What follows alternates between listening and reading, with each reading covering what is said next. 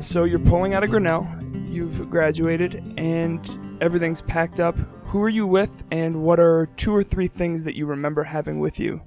For me, this would have been the spring of 1990, and I was leaving Grinnell with my brother Sam, who's also a Grinnell graduate, and my mom. I remember stopping on the road for the first meal and talking about how different the graduation was in 1990 from when my brother had graduated in 1977. And one of the things, kind of the themes that we talked about, was his sense of all the people who he had met, my friends, that we were just not prepared for what was next in the world, that we didn't really kind of have much of a sense that Grinnell was such an insular, kind of isolated place, that what was next was, in his experience, for kind of a shock for him and his friends. Most of them had moved to New York City, where I was heading to Chicago. I was going to start the kind of next chapter of my life, but in an interesting twist, maybe a couple of months before graduating Grinnell, a German professor I'd taken some courses with said that the college had gotten a Pew grant and they had some extra money so that they could send me, if I was interested, to go to Germany for the summer. So even though I was on my way to Chicago for the next part of my life, from Chicago I was actually going to go to Germany to study at a Goethe Institute for about 5 weeks. I was going to move to Chicago, but first I was going to Germany with the support of the college. And the other thing that's memorable about this, that in fact my mom raised not that long ago, because we were talking about that graduation weekend, was I had shaved my head about a month before graduation. You timed it so perfectly. Yeah, and part of it was part of this party that some friends and I were throwing. So when my mom and brother arrived, I forgot to tell them that I had shaved my head, so I had very little hair. Oh, and it was a month out, so it's like stubble up there. Yeah, and then I was going to be heading off to Germany, and I had to do passport pictures. So it was kind of a chaotic moment, but the fact that I was heading to Germany was also incredibly exciting. Yeah, and I can imagine that excitement. But it has this kind of finite end to what that adventure is. Like, you knew how long you were going to be there. Were there certain goals that you developed for your time there outside of the academic piece, things that maybe you hadn't had the opportunity to do at Grinnell because it is small and in Iowa? Well, I mean, it was fascinating because my last part of my Grinnell experience was when the Berlin Wall fell. So we had these kind of teach-ins about what's going to happen to Germany, because we'd all grown up with the Cold War, these two Germanys. The world was going through these revolutionary changes, and what was funny was everyone emphasized the one thing that won't happen is you won't have the reunification of Germany. That's the one thing everyone agreed upon. And then of course I'm in Germany when they're in the process. They unified the currency. I went to see remnants. I have pieces of the Berlin Wall. So how soon after it fell did you arrive?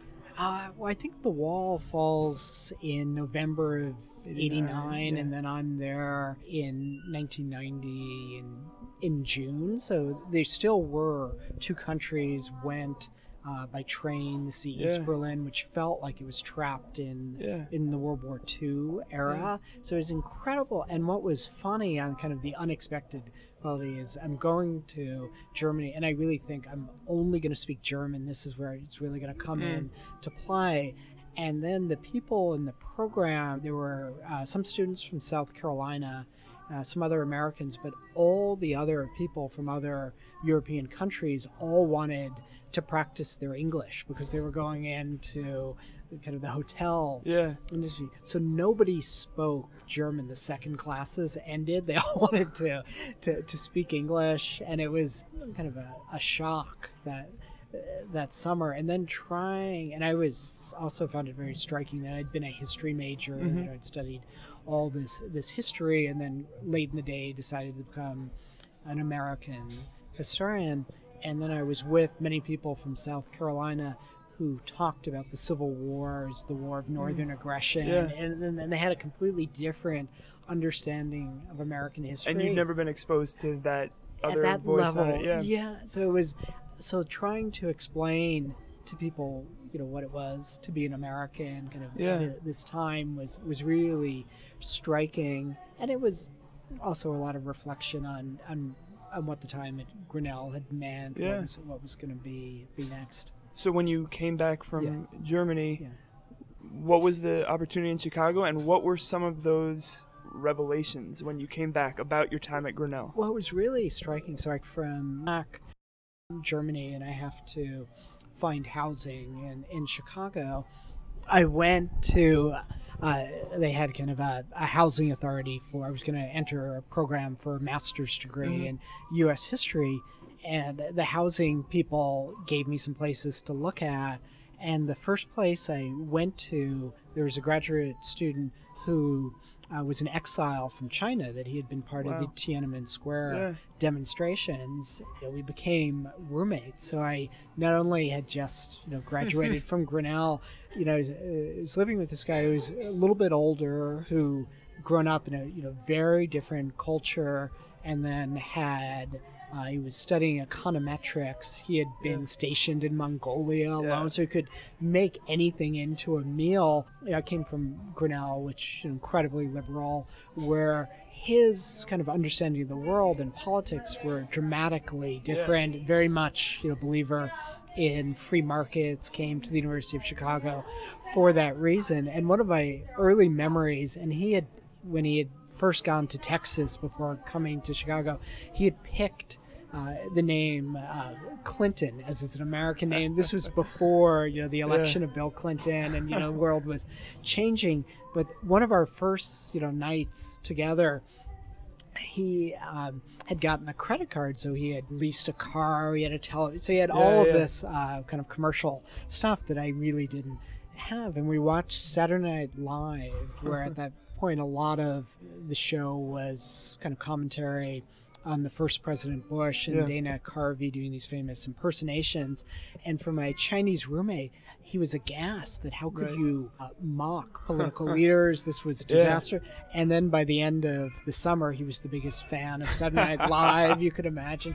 So the whole thing, which I was beginning to realize was 1990, that the world was changing with the end of the Cold War. It was unclear what was going to happen in China, and then sharing this apartment with Clinton, that the first Gulf War began. So now, kind of where I am in my life, the irony is, as an historian, I'm now actually writing a book about the 1990s and some of those people in Chicago. That's really interesting, because I'm thinking about, I can't remember where it was, but this idea of an event or a historical phenomenon moving from memory to history. There's a lot of factors at play in how that happens. And to have that be your scholarship in terms of taking something that is still, for many people, memory, but is starting to kind of, ferment a little bit and move. I mean, do you think that the ability to look critically at something that you yourself experienced, is that something that you gathered from the work you did at Grinnell, or more from the experiences you had going out into this moment of rapid social change? It's really interesting to think about from the first tutorial I took was on the death and rebirth of democracy. There are a couple of things that struck me at Grinnell. I had a moment which I wrote my senior thesis about how history had been studied at Grinnell over time, and they got to know the various professors. But a moment that really struck me, a professor was teaching a course. It was the second half of U.S. history, but we read a book on Vietnam from the perspective of the soldiers.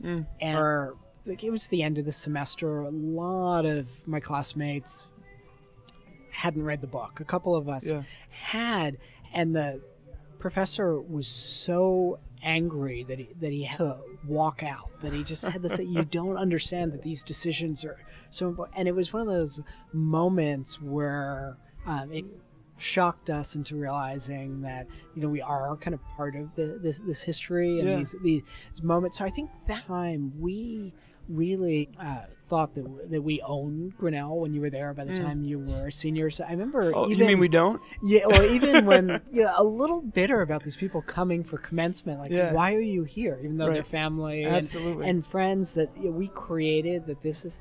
And what I think you begin to realize later on is kind of what's special about the Grinnell experience is you do that in all the communities you move on to. That some of the things hopefully I did, you have a sense of ownership in that way. Yeah, and you want to play that kind of central role of connecting people, building a sense of what kind of shared values are what distinguish Grinnell from almost other experiences. Was, you know, everything was free and open to everyone. It was egalitarian in a way much of the rest of the world wasn't. Yeah, well, let me ask, now here working at a very different kind of academic institution, here at UNLV, what do you think are the pieces that, one, are consistent just across it being in academia? Some of the, whether it's the openness or whether it's the investing, I mean, how do you imagine your role, or is there anything that you feel like you're bringing from that and is sorely needed here and you can kind of provide? A couple of things. The big difference between my experience in college and then when I first came here was when I was at Grinnell, almost everyone was the traditional 18 to 22. It was a homogeneous in a way where when I first came to UNLV in 1997, a lot of the students I had in class were older than I was, and I had spent some time in graduate school. People had families, career. They were trying to fit education in very complicated time. So it was a very different kind of place. It felt like the combination of a research university and the scholarship people were doing, more like a community college. And in some ways, where now the students I teach are more traditional. There's a lot of kind of full-time first semester freshmen who wouldn't be that different from people you would see in a classroom in a small liberal arts college. But what I've stressed from day one when I was here is I tell students that this public university, which has historically been very inexpensive, they're going to read the same materials. We're going to have the same conversations as if they were paying for a very elite education. That's part of the excitement with the democratization of education. We're going to treat this class as if it's happening anywhere. You read the same material. I'm going to push you. I'm going to demand the same level of work. Some of the changes you make, you do a lot more writing that's a huge difference. Same time, this is one of the most diverse undergraduate bodies. It's 6 or 7. It's hard for me when I look at a classroom that there are people where people city. So it's a very different than Grinnell was. And then the urban campuses have, it's public and all. You encounter just such a wide range of people in the classes that you teach that you have to figure out how they aim things where the really talented students aren't bored, but the people who have less preparation and are first generation college students can also find ways to. So with that range, it creates a whole other challenge for an educator.